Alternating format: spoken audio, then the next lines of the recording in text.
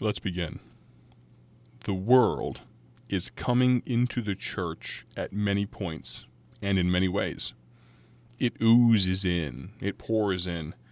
It comes in with brazen front or soft, insinuating disguise. It comes in at the top, and it comes in at the bottom, and it percolates through many a hidden way. The only protection or rescue that we have from worldliness lies in our intense and radical spirituality. And our only hope for the existence and maintenance of this high and saving spirituality under God is in the purest and most aggressive leadership.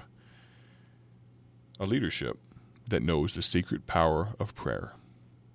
The sign by which the church is conquered, and a leadership that has conscience, conviction, and courage to hold true to its symbols, true to its traditions, and true to the hidden resources of its power.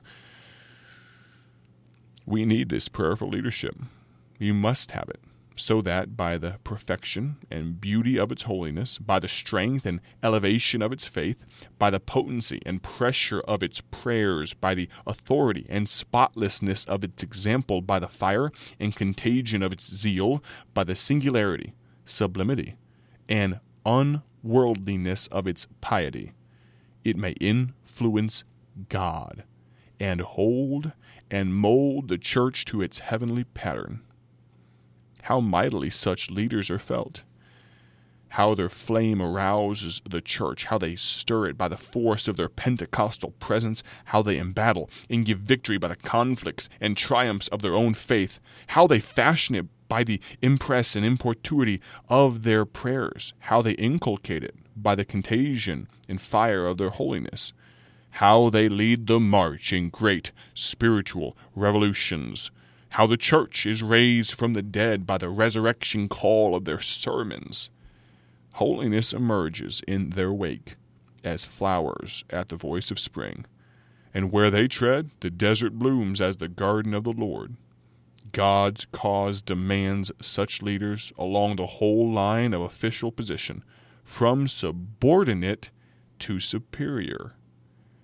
How feeble, aimless, or worldly are our efforts.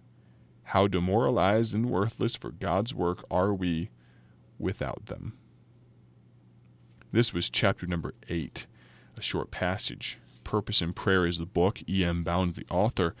I wonder if while I was reading those first 3 and 4 paragraphs, if you were bringing to mind, or you almost imagined for yourself, this type of bold, brazen, bigger-than-life leader. And then Mr. Bounds kind of pulls a fast one on us. He says this: God's cause demands such leaders where? At the top? At the pinnacle? At the very point of the pyramid? No. God's cause demands such leaders along the whole line of official position where? From subordinate to superior. I was thinking as I was reading, don't you wish you were that kind of leader?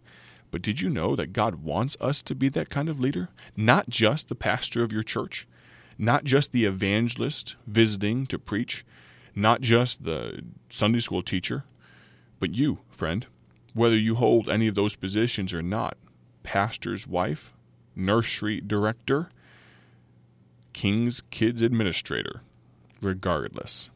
Maybe you have just been a pew sitter for the last little while, and you know that you need to become a powerful leader in prayer. Let's get serious. Let's get serious today. Greatly appreciate your investment of time in listening to this podcast. God bless. Have a great day.